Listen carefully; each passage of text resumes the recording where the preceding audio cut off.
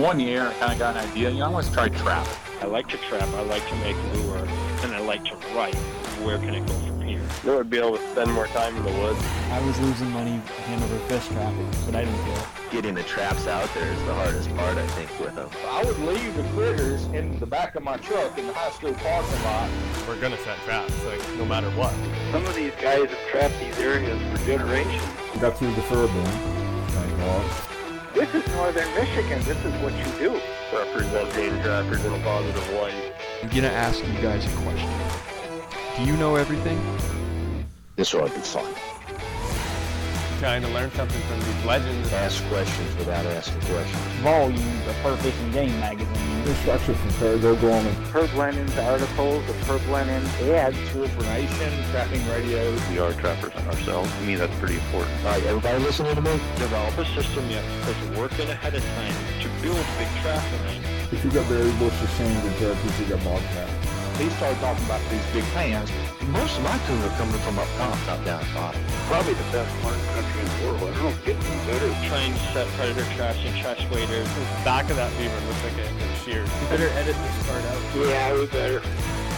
Back in the Fur Shed. This is Trapping Today. I'm Jeremiah Wood. Thank you so much for listening in. Great to have you here. We are brought to you by Kaatz Brothers Lures, KAATZBROS.com. Kaatz Bros is the trapping supply dealer of choice for the Trapping Today podcast. They have traps and snares and trapping stakes and cables, swivels, S-hooks, earth anchors, post pounders, whatever you need to get going on the trap line. Kaatz Bros has it, and they have a great supply of baits and lures. We're also brought to you by OnX. Use your phone as a GPS on the trap line with the OnX Hunt. Mark your trap locations, run tracks, get landowner information, and scout using the latest aerial imagery. Go to onxmaps.com. Use the promo code TRAP, T-R-A-P, to get 20% off of your first purchase. Thanks, Kaatz Bros and OnX. And finally, we are brought to you by the brand new, very excited to tell you this, Trapping Today magazine. I just published issue 1 of the Trapping Today magazine about 20 minutes ago as I record this podcast. So I am looking forward to seeing the reaction, what you guys think about it. This is a brand new thing. It's a trial thing. I told you guys a while back I had something kind of in the works, and it is finally coming to fruition, and I just hit publish, and we'll see how it goes. So I have no idea what this is going to be like, what the reaction is going to be, how many people are going to read it, what people are going to think about it. We're just going to have to wait and see, and I really am going to have to gauge how you guys react to it and kind of use that to determine whether I'm going to continue doing this in the future. So I'm not sure whether I'll probably do a few more issues regardless of what happens, just kind of see how things go. I really like the idea of a digital trapping magazine. I like the idea of a magazine that has zero cost of distribution, so I don't have to pay printing costs, don't have to pay mailing costs, can just send that right to your inbox or you can go get it. So I like that idea, and I like the idea of putting, instead of just publishing this stuff on a website like I've done in the past, putting it all together in one place that's kind of visually appealing, that kind of flows, and something that people can digest and look at. So we'll see if you guys feel the same way. And very first thing is get yourself a copy of this magazine. So go to trappingtoday.com. It's right up there on the main web page. It should be one of the first couple of articles that shows up there. If you're listening to this later, there is a list of pages on the top of the web page, Trapping Today. There's a place where you can click into the different pages, and I created a new page for magazine. Just click on magazine. There you go. There it'll be. Or you could go to issuu.com, issuu.com/Trapping Today, and you can find it there. So take a look at it. This thing is designed for you to be able to read it on your phone, on your desktop, on your laptop, on your tablet. I find that it reads best on a laptop screen because it's that landscape shape of the screen and the size of the screen makes it so that you can kind of view a large portion of it, and it's like very similar to reading a physical magazine. As far as size, you can read it on your mobile phone. You're just going to see one page at a time instead of a 2-page spread, but it's still going to be fine. You'll notice this is an interactive thing, and so there are a bunch of links that you can click on to go to different websites that are mentioned in the magazine. You can see there's videos there. There's a link to listen to one of the podcasts. You can click on YouTube videos and you can watch them right within the magazine, which I think is pretty cool. You can watch those videos without actually leaving the magazine. Lots of cool stuff, and probably in the next podcast episode, I think I'll go through the magazine articles in more detail and what's actually in there. But I hope that you will take the opportunity to read it and give me your feedback. I really want to hear your feedback. jrodwood@gmail.com, jrodwood@gmail.com. Number one, is this something that you're really excited about and you think I should keep doing? Number two, is this something that you would pay for or you would rather see free? Obviously right now it's all free. Would you rather see it free, or would you rather pay for it and would you rather see it free and have a bunch of ads in it, advertisements, or would you rather pay for it and have no ads and just kind of focus on the content? And if so, how much would you pay for it? That's number two. Number three, would you like to contribute something? Send me a photo, send me an article, a little story. You don't have to be a good writer. I can fix things. I can edit. That's my job. And maybe share something that we can put in a future issue of the magazine. So we're kind of just got the ball rolling, and we'll see where it goes from there. But that is just an introduction to the actual episode tonight, which is Ed Schneider from Kansas Trapline Products. Ed and I did an interview several weeks ago, and I aired the first part of that interview, and I never got around to the second part until now. So let's get into the episode with Ed Schneider. I hope you guys enjoy it, and be sure to send me some feedback. We'll catch you soon. This year, I tell you, Maine really expended a lot of energy out of me. I don't know if you have, I don't know if you know, it was one of those kind of deals that there was so much unknown that, I mean, it really wore me out this year on trapping Maine. And I got lucky that I got pulled out when I did. You guys had a big snow. I got up there, and I tell you, there's nothing kind of for a flatlander who I've seen you chain up. I chain up myself. I had to chain up, but nothing's worse than being in a flatlander. But imagine this: as you're on the logging road, and you could see that the semis were running the logging road, and all of a sudden, the loggers took a right.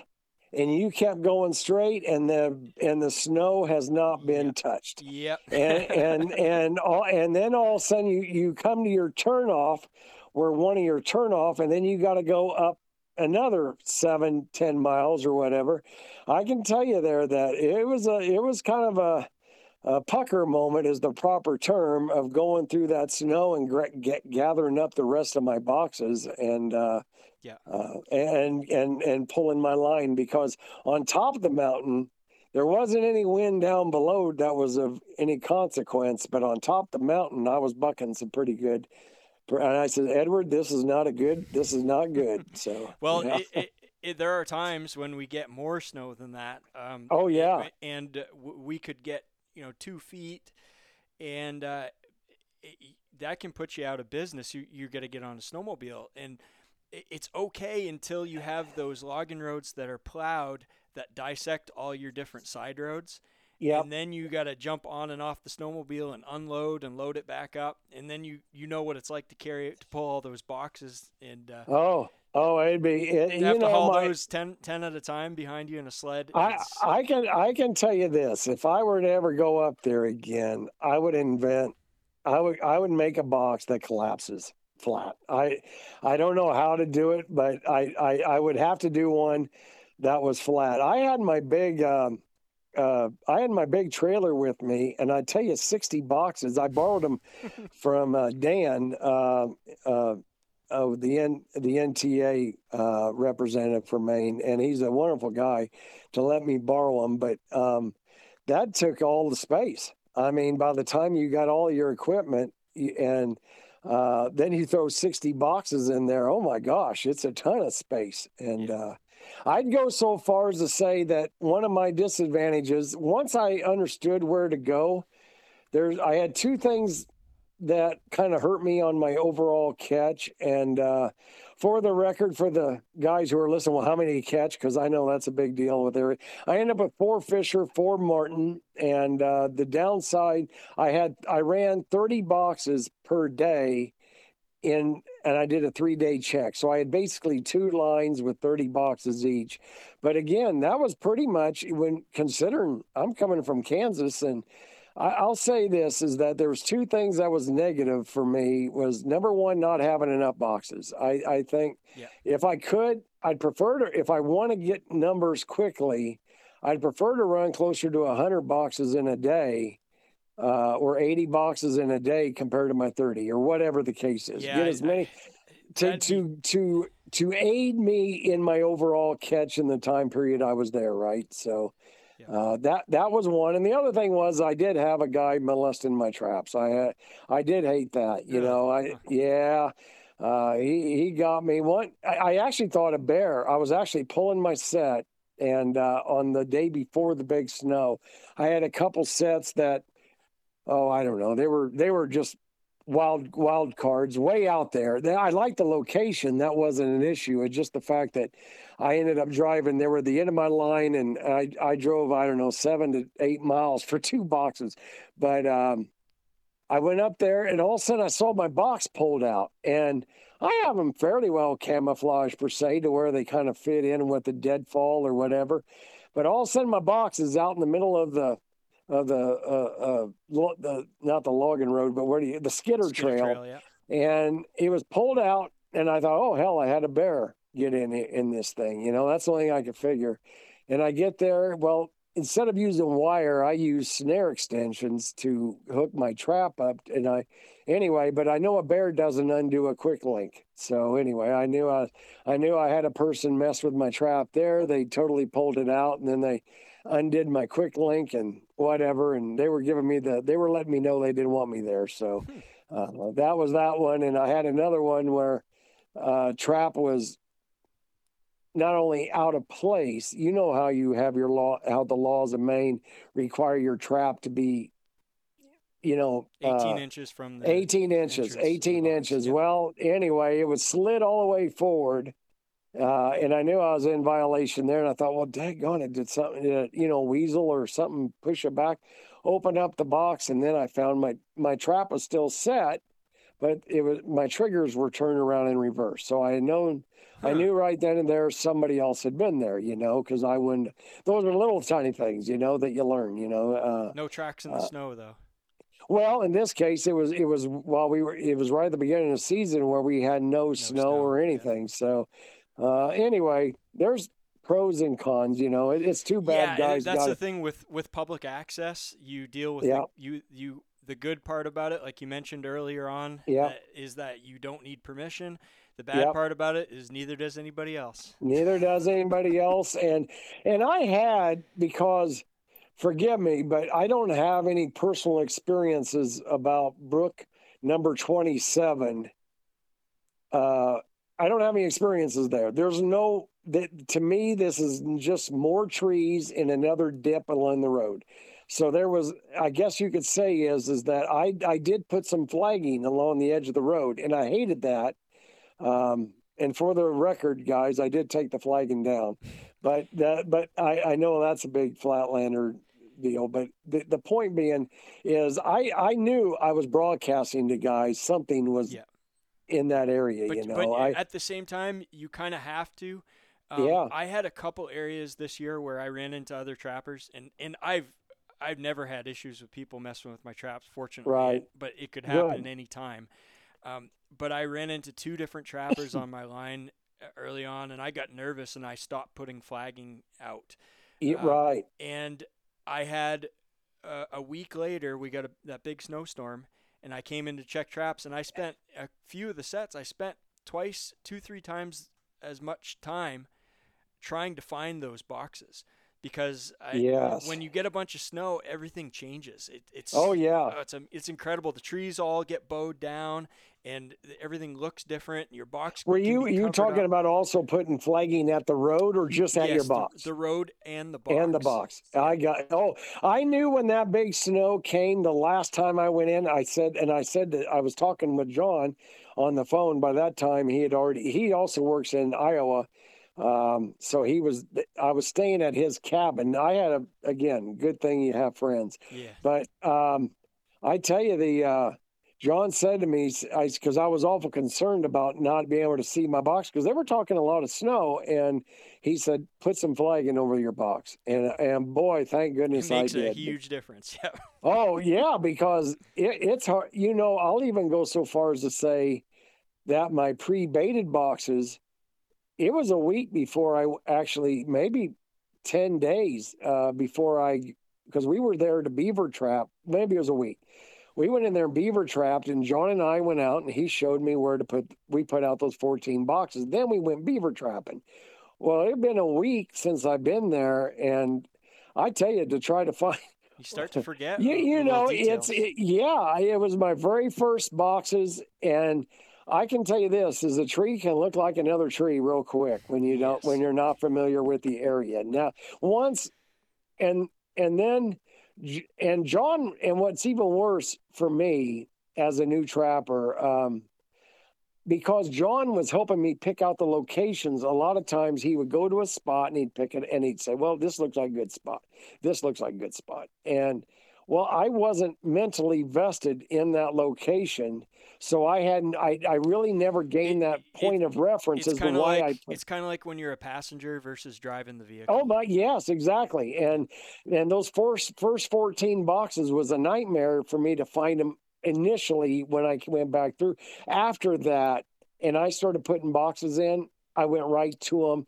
Granted, no snow, but just without the snow, I was able to go right to the box. I knew right where I knew why I put it there, and all of that. So yeah, those are all great and I would hate to. This has nothing to do with you or Jason or any other friend. There's been a lot of lines I've been on where the two of us put sets in, and only one of us is going to run that line for checking. Like as an example, we'll check the traps in the morning. 2:00 in the afternoon, we get back together and we go to new land and we put out more traps. And then I might be on your land or you might be on my land. And I tell you, I spend a lot of time making sure I understand where you put your set if it's my line that I'm running today and that type of thing. So those are the different things because you don't want to forget these sets. I use the GPS. I actually use a Garmin in my car. I just use the regular Garmin, I guess. And if a guy ever looked at my notes, I'm in my like for martin fishing, martin and fisher trapping. I mean, I put left side because I know how I'm going to drive the road most of the time, but left side, for lack of better words, elm tree. Or whatever that picked my mind, or dead fall to the left, left side, dead fall to the left, whatever the case may be. I'd make little tiny notes for myself so I had it handy and all that. And of course, the more times you check, you don't even need your GPS anymore then. Yeah. But I guarantee you could go to your spot, never even make any notes, and you can put it. You would find your sets, but. Brand new ground. Heck, you got to learn which dang road you're going to take every time, So, right. Exactly. Yeah. Did you?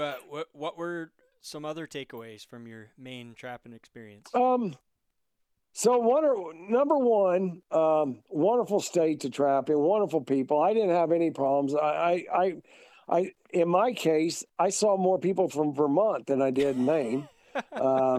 It was bird hunting season. Yeah, bird, and I think deer season was going, and all that. I think they even had a week of moose season going still, or something like that. Maybe it was cow moose. I don't know. And the whole time I was in Maine on this trip, I never saw a single moose. I saw their sign, I saw tracks, but you could tell that there was some pressure on them, and they were only coming low during the night. But so wonderful experience there. The other part of my trip is the man's cabin I stayed at is off the grid. Now, he did have a generator there, so he had a well. He had, for lack of better words, like an Amish water heater. So once I turned the well on, and it was propane, and so he had a stove that worked off of pilot light and all that. So I had a gas refrigerator. So I wasn't totally living out of a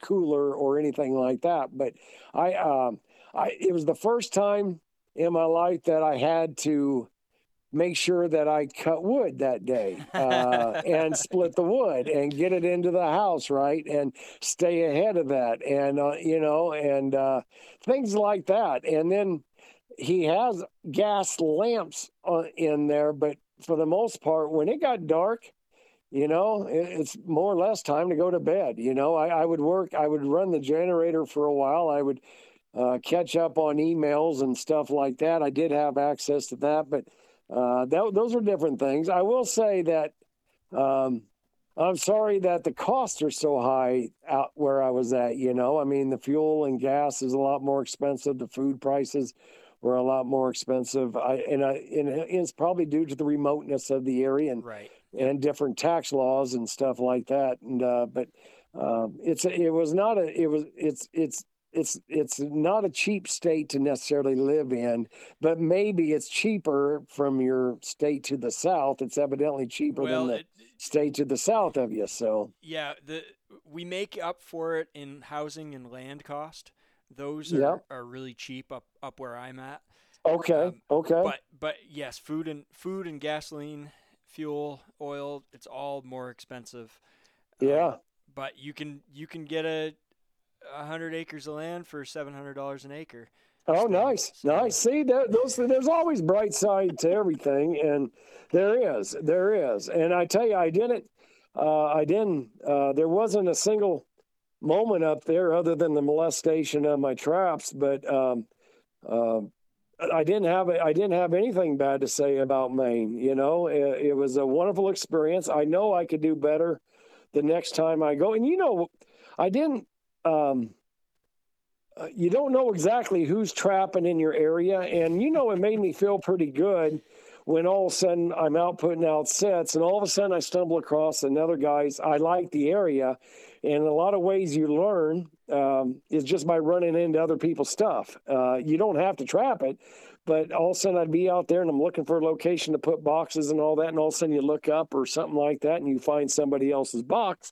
You say, okay, good. I'm on there. I'm at least understanding, and I just walk away and just get away from their set. But I learned a lot by running into other people's boxes. It let me know I was on the right track of putting my boxes out. So it gave me more confidence for the for the trap line. So I heard that you ran into one of your fans. I did. I had a guy that watches my YouTube channel that messaged me and said, I ran into Ed Schneider out trapping. Oh, I did run into a guy out there. I didn't, I think I gave him a bottle of Oklahoma Suicide, I think, I always carry, for those of you that, for whatever it's worth, you want to get a free bottle from me, I'm usually carrying a few free bottles of lure with me. When I run into somebody, I'll and they tell me what they do, I'll say, oh, okay, well, here, why don't you try one of these?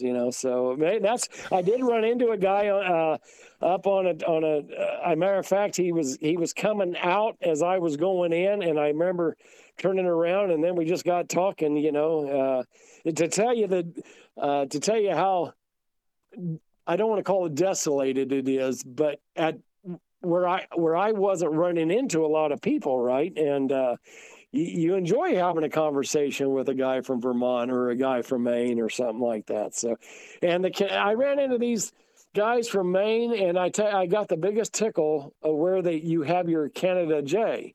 And the guy broke open one of the crackers he was eating, and he had a Canada J come up and eat off of his hand, you know. Yeah. And you know, just neat little experiences like that. Oh, now wait a minute. I ran into another trapper. Yes, I think I know the man then. I know that guy, and I gave him a free bottle lure too. So yeah, that is funny. That's a very nice guy. Turned out me and him was trapping relatively close, you know, and I showed him I had a 330 Conibear set up for the otter at the time, you know. It was one of them kind of just below the dam type of sets, you know. They have a dam, and it was a really good looking otter set, although I never got an otter on the trip. But I tell you something else, an experience that I had in Maine, and if you've ever been in the Midwest, most of our beaver live in a bank. Most of them live in a bank. Now, they'll have a feed bed in front of them and stuff, but there's nothing really dammed up anywhere as a general rule. Every now and then you go to an irrigation ditch and things like that, you'll have a dam. But a lot of times, you know, it's just like the Missouri River or something like that.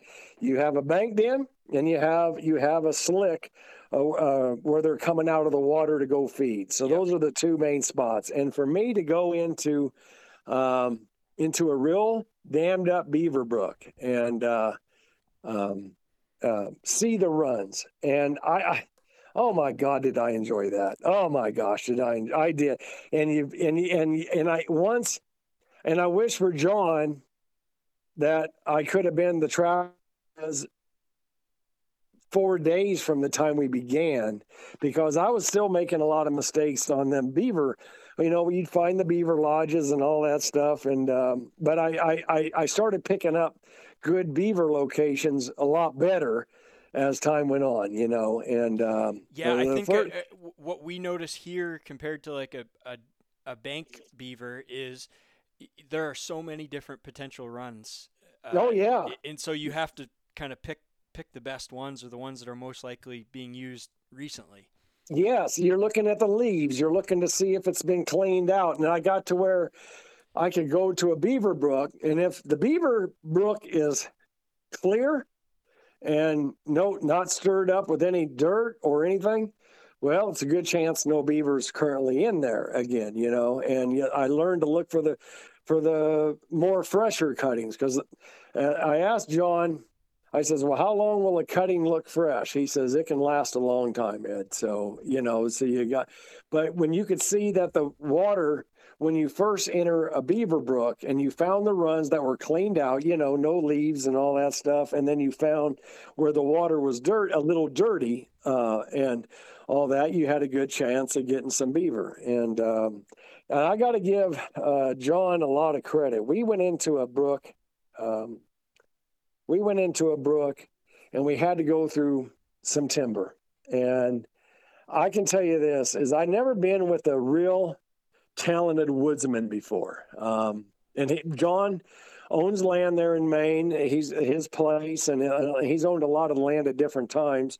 And he's a logger, like many of the people from Maine are, and he was logging.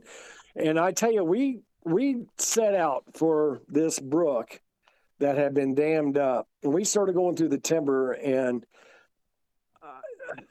I can tell you this, is I thought, how the hell are we going to find that thing? You know, we're going left, we're going right, we're going down hills, we're going up hills. Yeah. There's kind of one of them spruce thickets that's so dang thick that your pack basket's getting hung up on it and everything. And all of a sudden, we come right out to the spot. And then the next day we could repeat the same exact thing. And same way with getting back to the truck, like how the hell are we going to get? And John just had that knack of bending a stick, you know, breaking a stick off at the right spot where he could read his sign and he would take the, you know, he would scar a tree a little bit, not much, just a little bit, and just little tiny things, and he wouldn't do much, but he would do just enough for him to find it.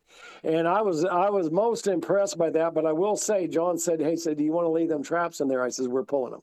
So anyway, I don't think I could ever find my way in and out of that, you know, where that's that pitch black spruce. There is nothing. Yeah. Oh my! I was so impressed. It could be by dark that. in the middle of the day. Yeah. Oh my gosh, it was so wonderful to get to find out, you know, and God forbid should we. I mean, that's one of them spots where you pray you don't catch anything, right? Because you're like, oh my God, you know, you might be disappointed with yourself, but it was actually a gift from God. You didn't have to drag a 50-pound beaver out. Yeah. So anyway, those are fun. Wonderful, fun stories about that, and there's a lot of stuff like that you know, you don't know till you're around somebody like that. So the things that you learn that I never would have assumed was that much of a difference in beaver trapping from between Kansas and Maine. So just things like that you wouldn't know unless you went to a different area. I've never been in a brook. And this is second nature to you, but I've never been in a brook, as an example. Well, it's as wide as a football field or whatever the case is, and you're walking into it, and you're just basically walking on dry land. You know, it's just 3 foot of water and 2 foot of water and stuff like that. And all of a sudden, there's the run right there. You know, it's cleaned up and. It's just begging you to put a trap there, you know. Those are all very unique types of things, and something that's popular here to use is a beaver float, you know, to where you're suspending your 330 conibear on a float, and you're working with the stream and all of that. And here you can have the conibear halfway out of the water and different things like that do make a difference in the way a guy wants to trap beaver. I was going to ask your impression of our regulations. Well, it'd be nice to be able to have a little more leniency in things, you know, I think, in the sense of like the conibear in water, where I don't know why you couldn't use a float in the middle of the friggin' one of your beaver brooks, as an example, where it's halfway out of the water. You follow what I mean? Yeah. I mean, how many bobcats or coyotes are going to run into that thing, right? Or humans. So there's a little damage, you know, things like that. Our regulations are our greatest source of frustration as Maine trappers. And I can see it being challenging for someone from away to understand it all and just to. It was very informative. I'd tell you something there for guys who are not in your country, have never trapped a marten or fisher, who watch your program just because they enjoy seeing your different environment. I'll say that one tip that I got when I first got there was to nail, as they said, nail your conibear, your 120 conibear, to a tree or whatever, or you can wire it or whatever the case is. But I said nail it to a tree, and I says I just usually stake them. You know, I mean, whatever you catch is dead. I mean, whether it's a raccoon or whatever, I just stick a T-snake in. And they said, and you know, and I got tickled with it. And the guy says, "Well, you don't have bears where you live, do you?" And I thought, my goodness, what a great tip! You know, just something simple like that. That way you. And so for me, I used my snare extensions, because the more I got thinking about it, I thought, well, that snare, it's going to hold. It'll, and I was fine with that. But the point is that was my choice of doing it. But I never would have thought to. The one, from a state law perspective, you don't want anybody else finding your trap because a bear carried it away, and the next thing you know, you're getting in trouble for a lost trap, right? I mean, somebody else finding your trap. So little things like that in different states, you can get away with it. But I would not take a chance in Maine. I want to know where that damn trap is, right? I mean, when I go in with 20 traps, I better come out with 20 traps, because you guys we all have to face some form of in trapping. But I think in Maine, I think it could mean your season. You know, I mean, they just need some gasoline to pour on that fire that's already there. So, what else I think is interesting is, correct me if I'm wrong, but did you trap with Jason before you went up north? Oh yeah, yep. I've trapped with Jason here in Kansas. Yeah, but in Maine, did you trap coyotes in southern Maine? No, I did not. I didn't. Okay. I trapped with Doug in the potato fields. Yeah, up north. Yeah. Yeah, up north. Yeah, Okay. I was up there. Yeah, I think I actually caught my first fisher in a dirt hole set. I wasn't there, but I actually think, and that's what got me excited. I got to tell you, that's what got me excited. So yeah. Yeah, because just the difference between southern Maine and northern Maine in the style of trapping and the number of people that you deal with. Oh, so let's get into. I did spend a day on his trap line, and I can tell you this is, I probably would never be a trapper if I lived where Jason is. I don't know how he does it. I mean, he had a scary experience, or a heck of an experience where he caught a cat and people saw it, and I think he ended up with a small crowd there. They called the police.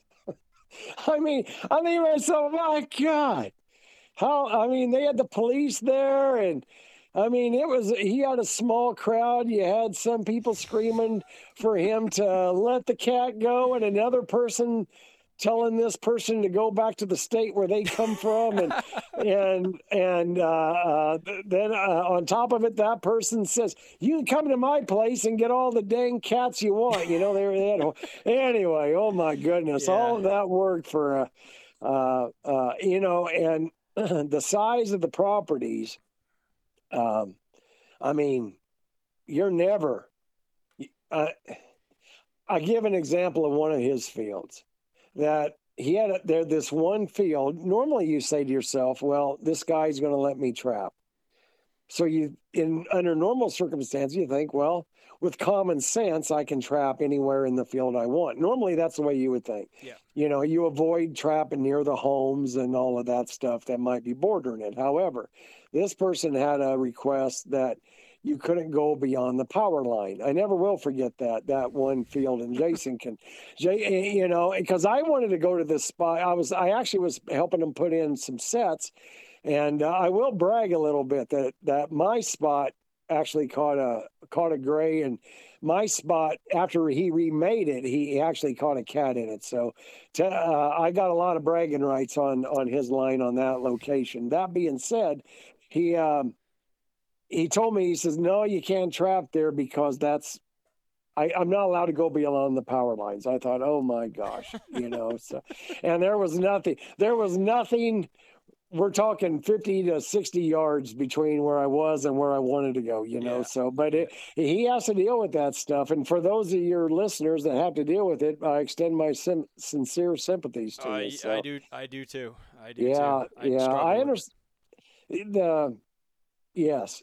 I think, again, a guy from an area can get away with it. Number one, the one reason that Jason's got great moxie, that he's willing to go ask permission by anybody. He eats, sleeps, and drinks canine trapping.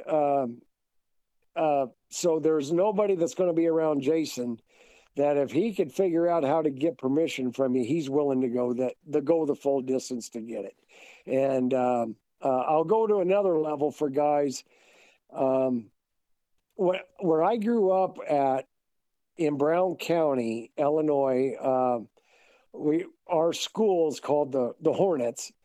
And the last thing I would ever do as a young guy is go into Schuyler County's Rocket guys. I wouldn't cross the invisible boundary per se. And I think a lot of trappers get into that mindset I'm not going to go to the next county over. I'm not, that's not, that isn't my country and all that stuff. Yeah. And I'll go so far as to say Jason has none of that. He doesn't have to worry about that. He don't care where he's at. He's going to knock on a door and he's going to get permission. He doesn't care if it's a 500 acre or 500 foot lot. He does, but he just doesn't ever pass up any place he can get within reason. And that's what I think makes Jason as successful as he is because he's willing to do it. He's willing to go to that level. And for guys who want to do things and everything, Jason's a great example of don't talk about it. Just go do it. Just go knock on there, and he's got people who's turned them down from year to year to year. And we've all had that. And all of a sudden this year, they're calling you up and asking you to come. You kind of you might go in with a little chip on your shoulder saying, well, you son of a gun, I've been trying to trap you for 20 years, but now you want me, and now that the fur market's depressed, Right, now that, exactly. and all that. And, but you gotta just, let it go and take advantage of the opportunity when you get it, because every year you're going to get land, brand new land, and every year you're going to lose some, for whatever reason.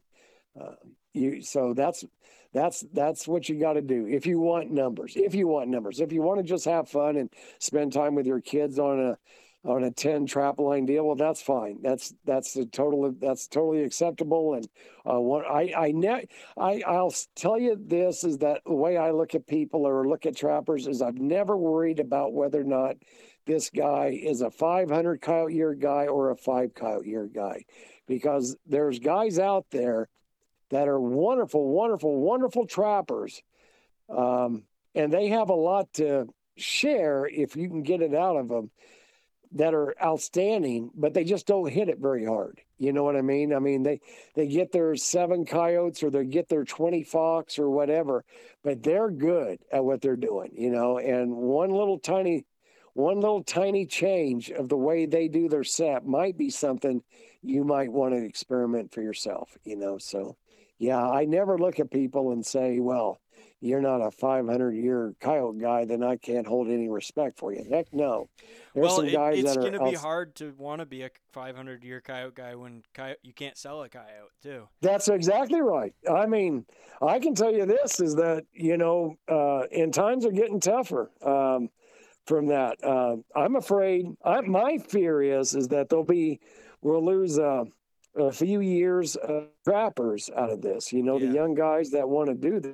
And what happens is the next thing you know it, for those guys who want to do it, you're going to have all the land in the world you want. But on the flip side, why go after them? Why even bother? Yeah, how much money can you afford to lose? I guess and that's right. And this year, I didn't even when I first went to Western Kansas, I didn't set a single coyote spot up. Not a single one. I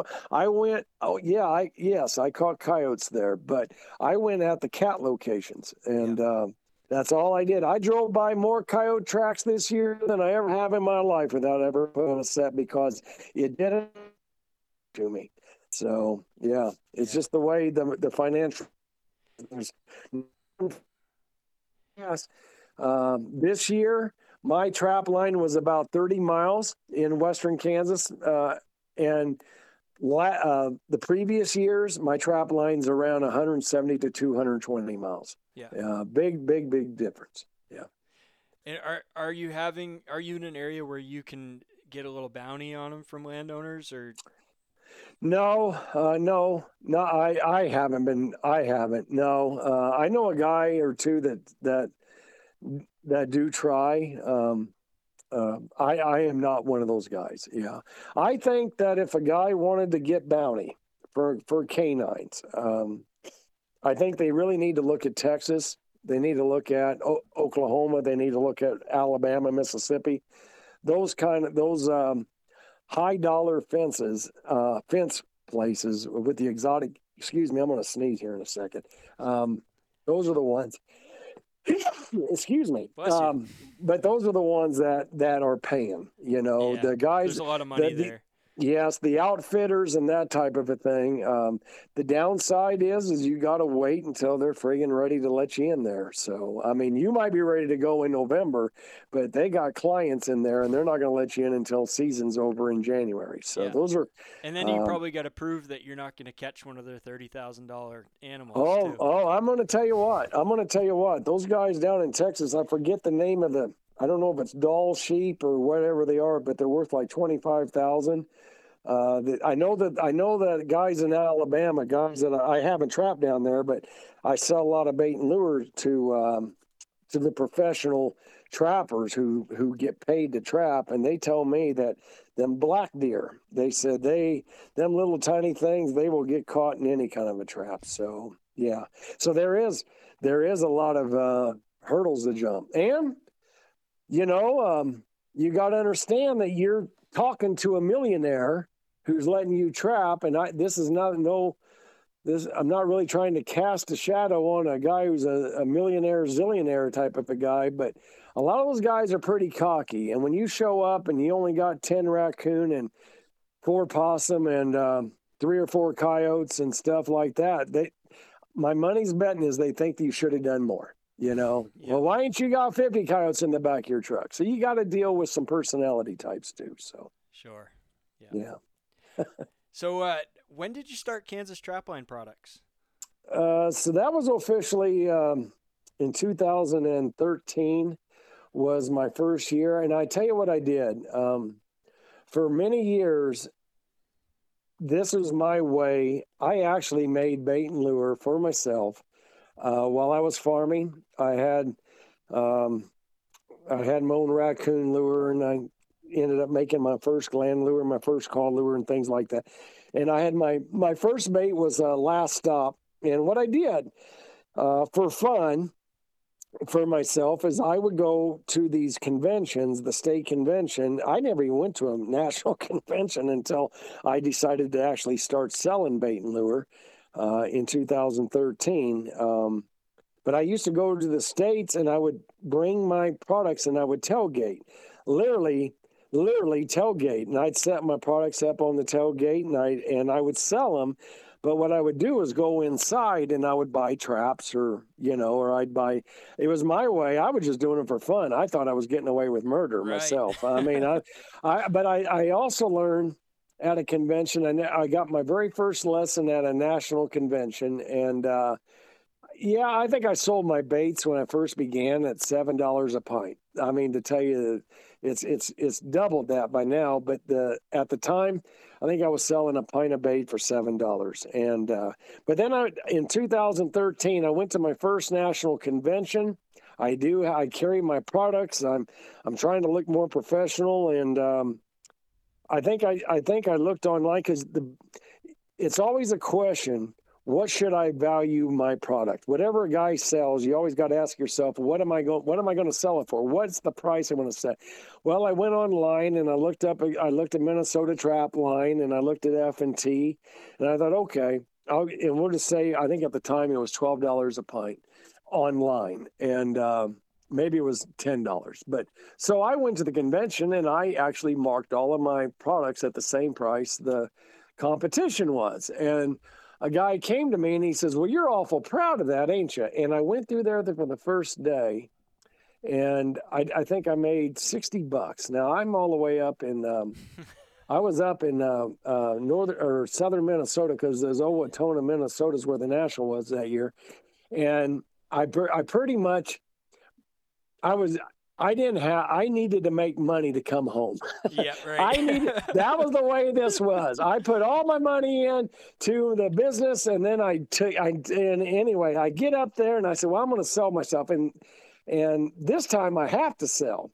Before I didn't have to. And so I had all my money in, and so my friend Rich Thurman, there was two major points of emphasis on that trip when it comes down to making a living at this business. Is my friend Rich Thurman said, Schneider, if it's my products, I would if they picked it up, they'd be going home with it. And that's when I learned the art of bartering. When you have to do it, that $10 price, we can make it $6 if you buy enough from me, right? Or something like that. So I learned the art of bartering. Yes, and it was more valuable to me to be in their hands than at their price than it was for me to go home with my price. So that was lesson number one. The second lesson is I remember that Friday morning, I actually took a stroll. I said, hey, Rich, would you watch the booth for me? He said, sure, I'll watch the booth. No one was buying anything anyway. And I walked in there into the convention, and all those lure or baits that were sold at $10 at the time in the catalogs, well, they weren't $10. They were $8. And all of a sudden I realized what competition really is at a convention. You have 1,000 people come in or 400 people come in, whatever the convention is. Well, you got 1,000 guys selling the same dang product. So I had to learn real quick that there's a convention price and there's a hey, if you order from me, it's this price. So I had to learn that lesson. So that nowadays I don't have to do a hard sell like I used to. People are coming up and buying it because they've used, I now have a little name face recognition in the industry. But at the time, I tell you, there was nothing more sinking feeling in your gut is knowing you had to have money to come home. But I will say, by the time I left, I came home with $600. Now, that's not a lot of money in today's terms, but at the time, it was $1 million to me at the time. I ended up with $60 the first day, and by the time we went home, I had $600 on me. So I learned to down price my products to the competition.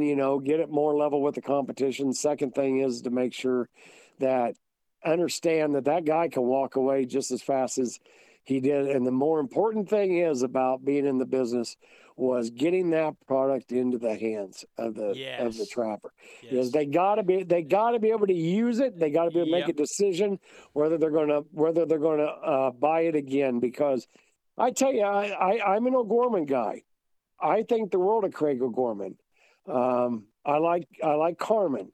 I like a lot of guys' stuff. That being said, you got to compete against O'Gorman and you got to compete against Carmen. And for a lot of trappers out there, they got a guy whose products that work very well.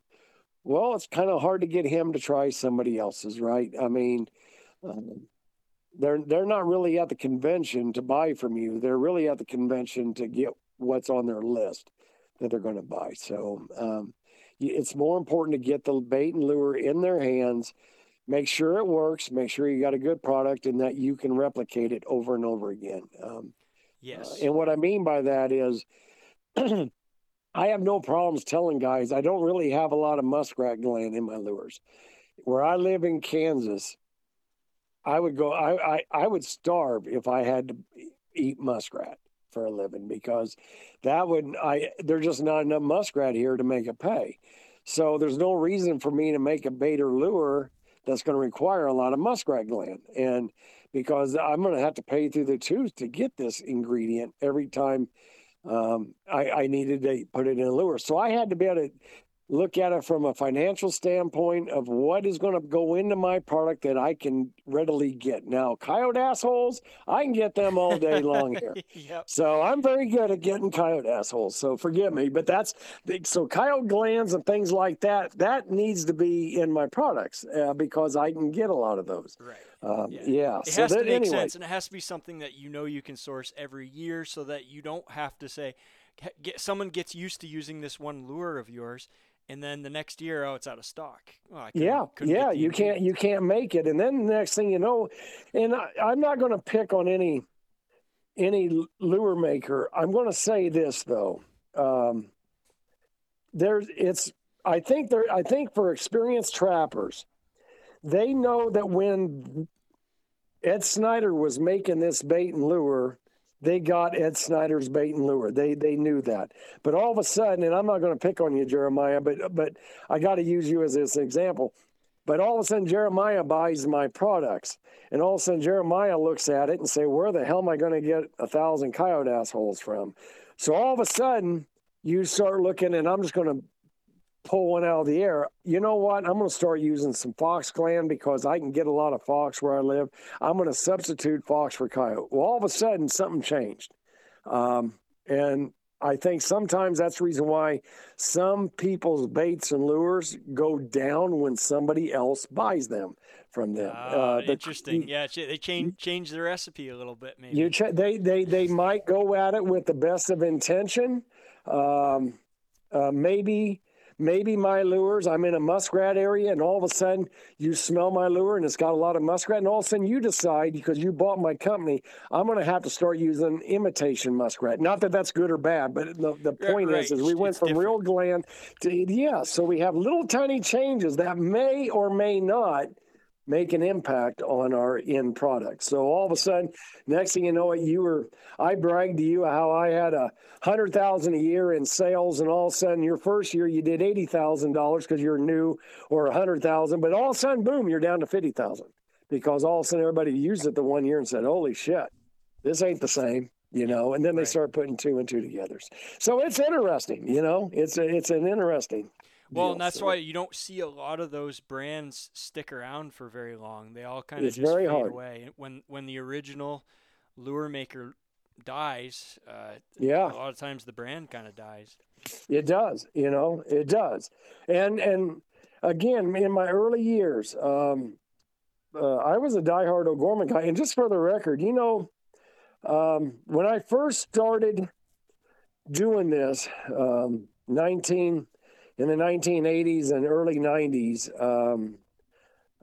the technology was nothing more than you putting a stick in a sandy area and you sweep it all out and you got your lure on the stick, and then you judge upon how close the animals come to the stick. And then the next way of measuring your bait and lure was to actually go out and trap with it. And then you say, yeah, I catch coyotes on it.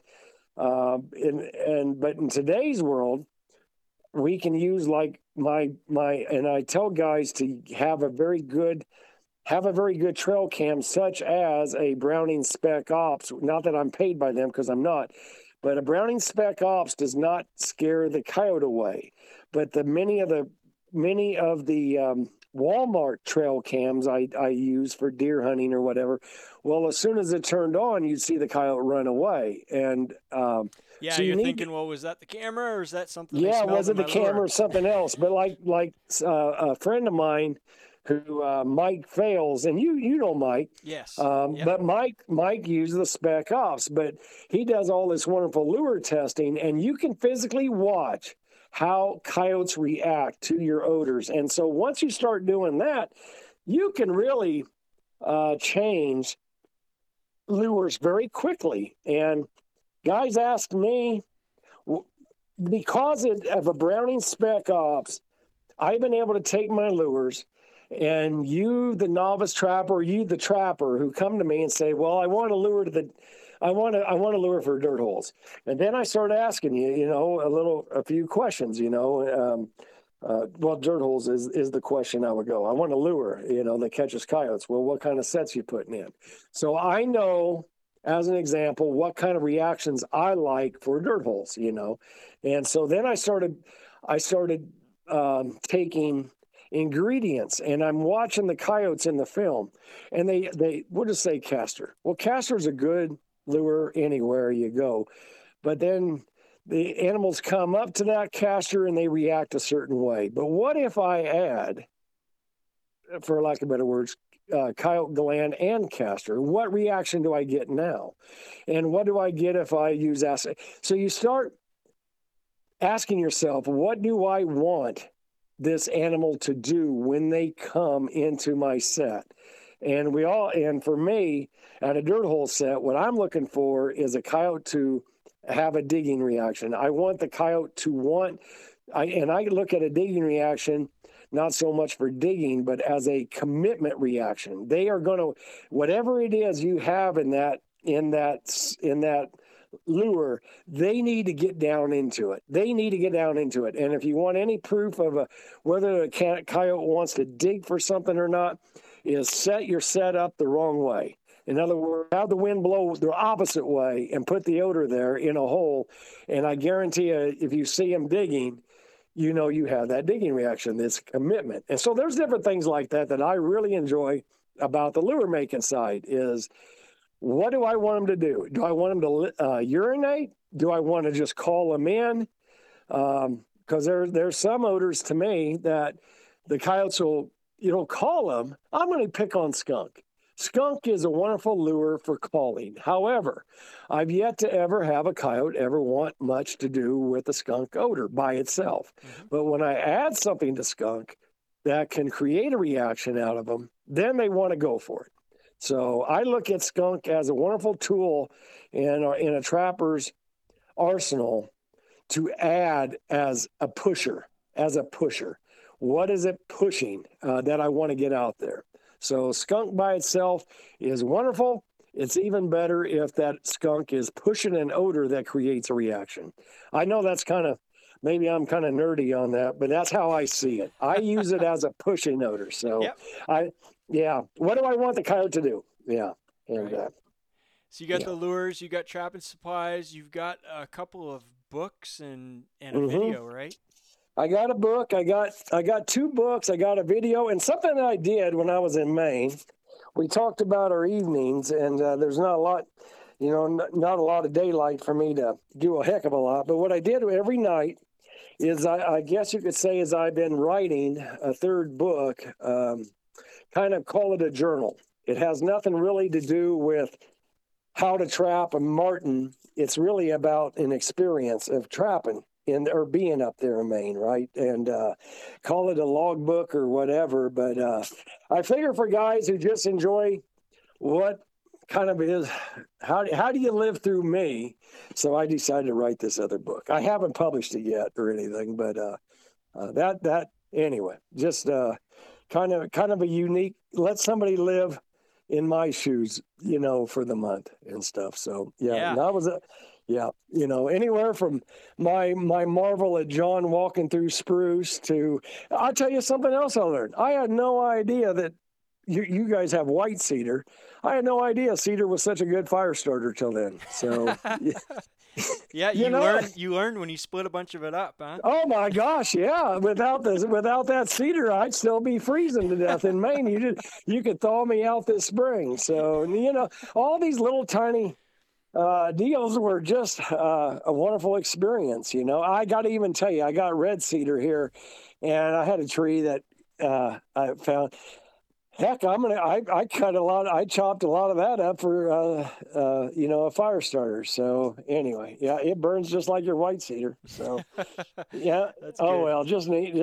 So you actually did you get your limits on martin and fisher this year? I stopped at 18 martin and 16 fisher, and it was one of those decisions of how much money can I afford to lose? How much more money can I afford to lose? I trapped, I think, for 3.5 weeks, something like that. And how many boxes did you run? 50 to 60. 50 to 60. But I was only checking them on 4 to 5 day check. Was it cold? It was up and down. Boy, my issue, I think, when the season first opened, I'm wearing a T-shirt.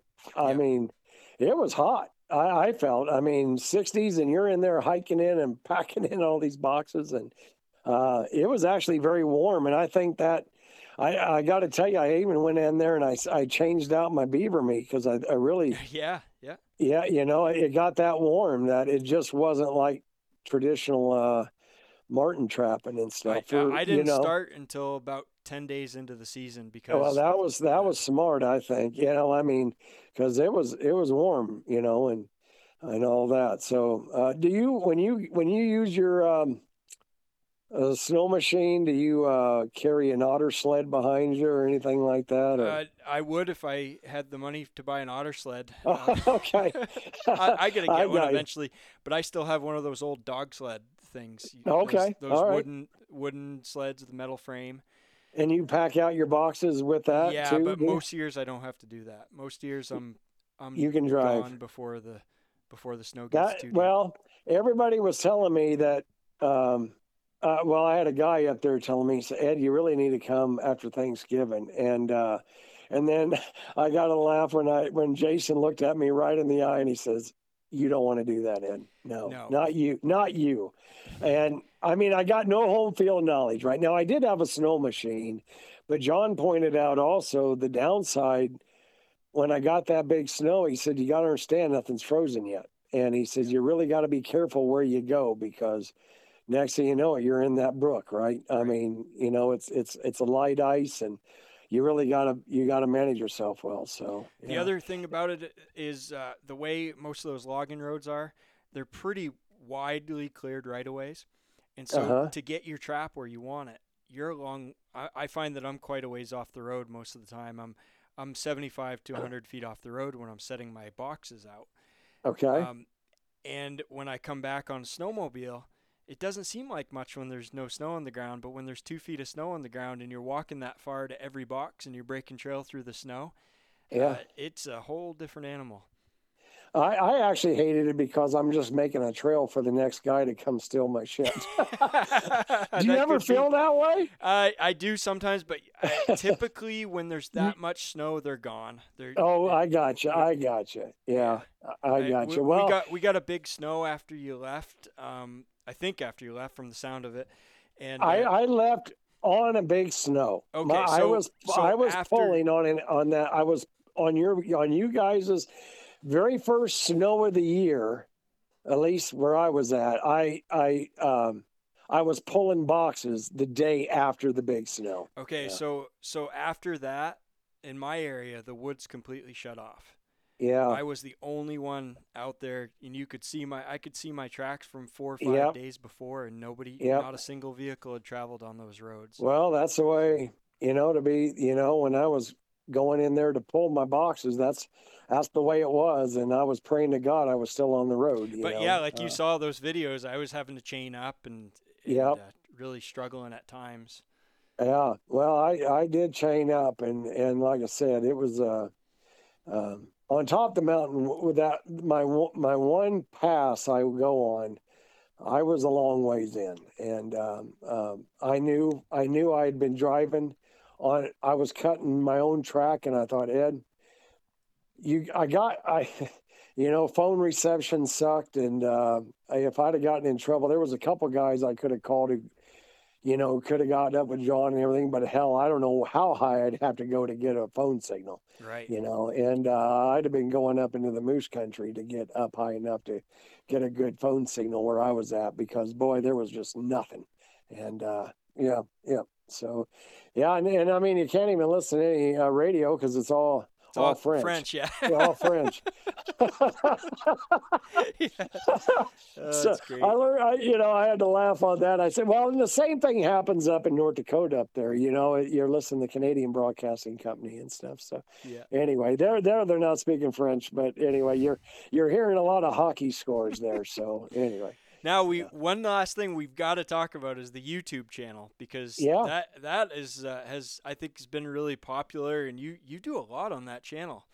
I tried to, yes, and I took a big break over the summer, and I'm mad at myself for doing it, but I got tons of footage. Now YouTube, I began it because and this is no slam against the young man I saw. I don't even know his name, but I literally watched a young man do a YouTube video, and I saw several guys like this.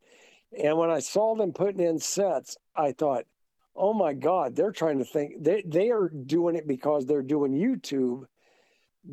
They don't even know what the heck they're doing. They really didn't even, they were making it up as they went. And I thought, oh my God. So I decided to do a YouTube channel. And this year has been great for me in the sense that I think for anybody out there, and you struggle with this right now, I'm guessing, is for anybody who's in the Midwest, they're looking at your video and they think it's cool, but they can't relate because they just don't have ground that looks like that. And for me, the great thing about me going to Maine this year, and sometimes I film with other students, whether I'm in Iowa or Indiana or whatever, I love filming when I'm in somewhere else because I know everybody looks at my videos and they get pissed off at me because the dust is flying.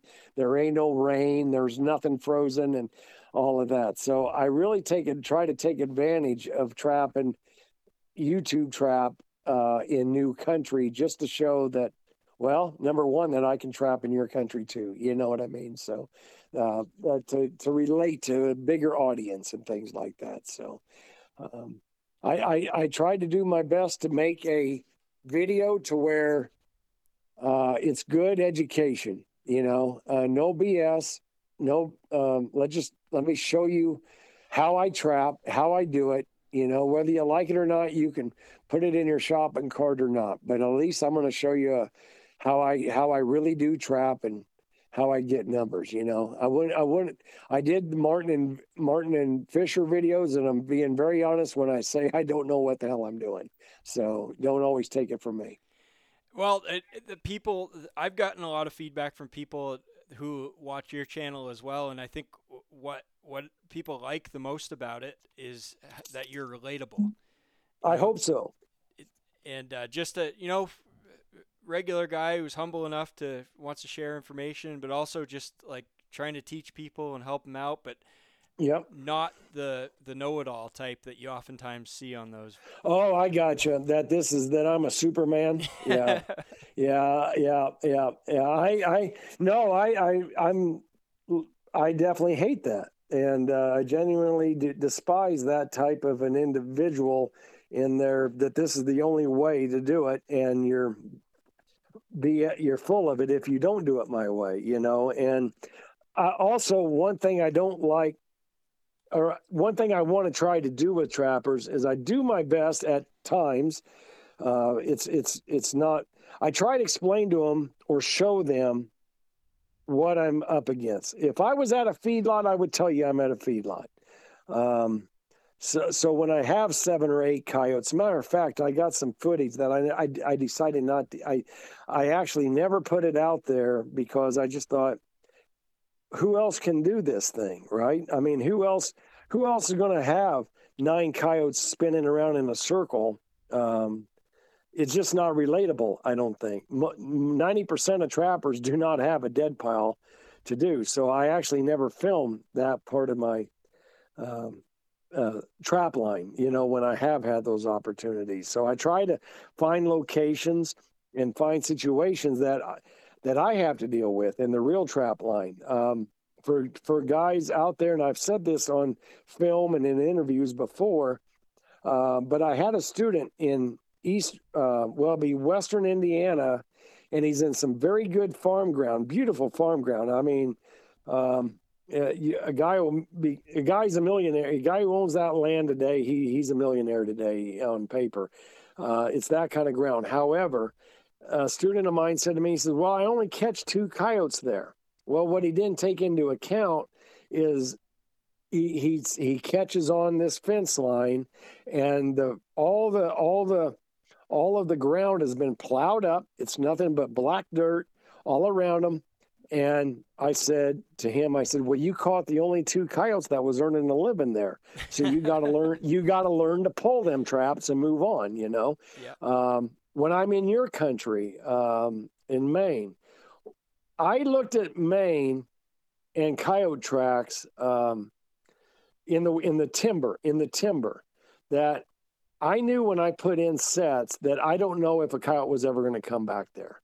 Yeah. I mean, they could have passed through there, but when's the next time they're coming back? They certainly didn't come back while I was there.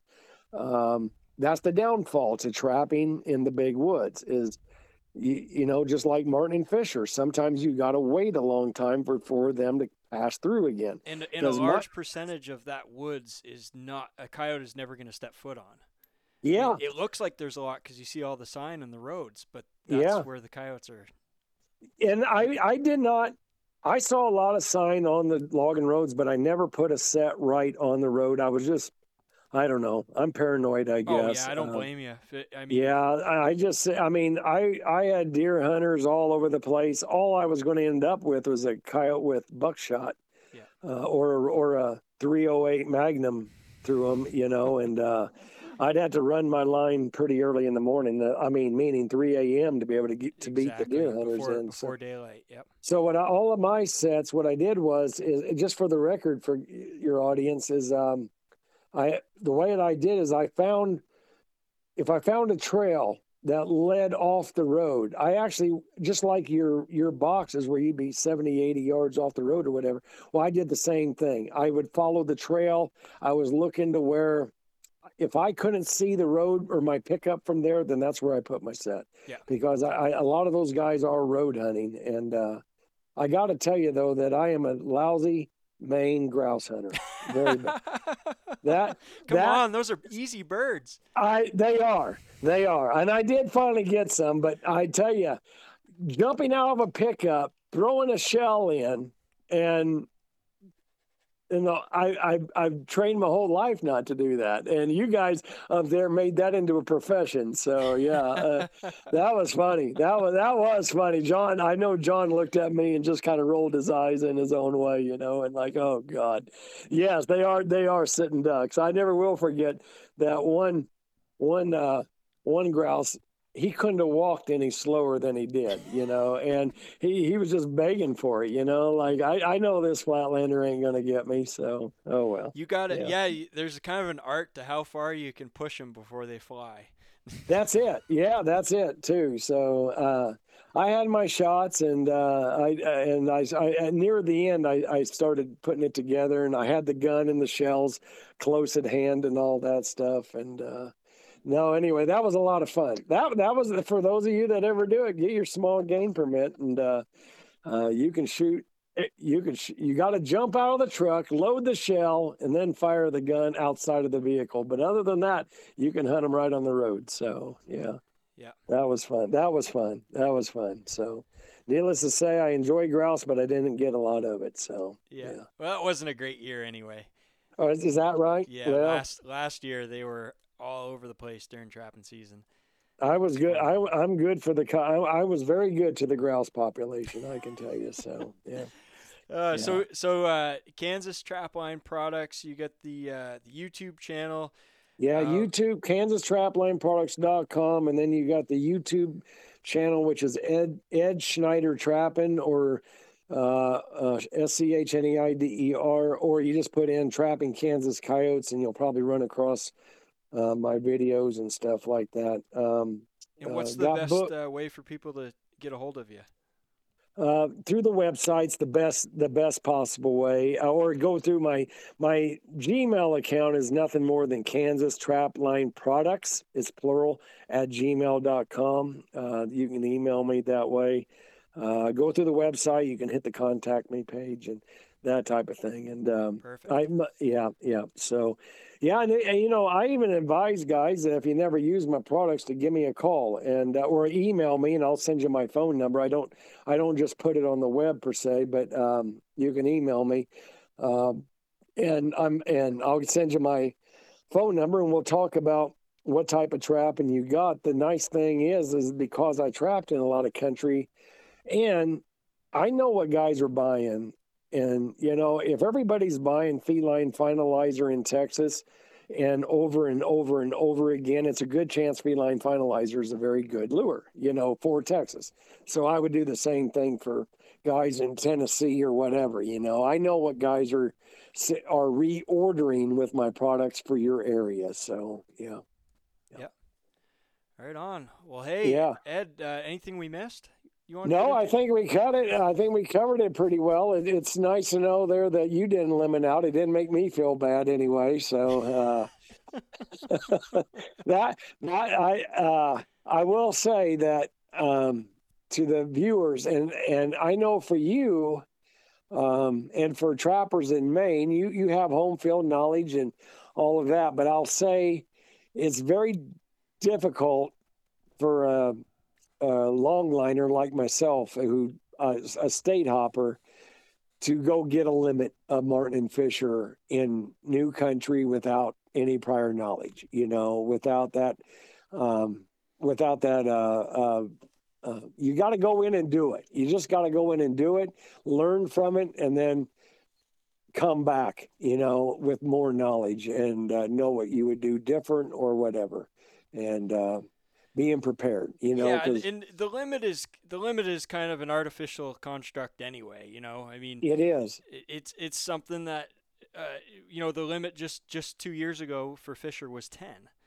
Oh, is that right? Yeah, I didn't know that. And prior to that, quite a while back, there was no limit on Fisher, and many years ago there was no limit on marten. So, I mean, it really, to me, it kind of gives you something to shoot for, but it's not to say that you are successful or unsuccessful just because you got the limit or not. My biggest high was running into other guys' boxes where I wanted to put them. I mean, that was enough for me to know that I was on the right track, right? So the rest of it is just waiting for you just got to wait for them to come through. Yeah. Yeah, and some parts of Maine, I think you could say 25 martin is probably the equivalent to 100 martin in a lot of places, other places in the country too. That is what I've also understood, because for those of you guys listening, I guess from what I understand, I was kind of on the southern end of the Maine martin area. There's, as I understand it, there's other areas that have higher populations. Is that fair to say? Yeah, I would say so. I mean, and the same thing applies for the fisher, like getting down to where, say, Jason or the eastern part of the state, there's a higher fisher population in many cases. Whereas you get up into the really big woods, then your martin catch goes up and your fisher catch goes down, per se.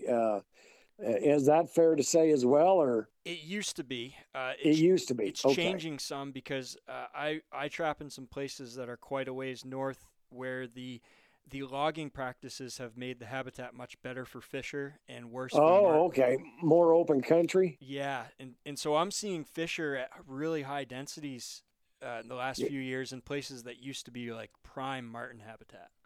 I got you. Yeah, definitely. I can personally say that when I see farmers change their practices, let's just say I had pasture, a cattle operation, and then all of a sudden the farmer rancher decides to put in corn. All of a sudden you get a whole different group of animals wanting to work that area. I mean, just because of a change a human made changes the habitat or the preference of the animal. I know. I'll be honest. I was really surprised where I was at.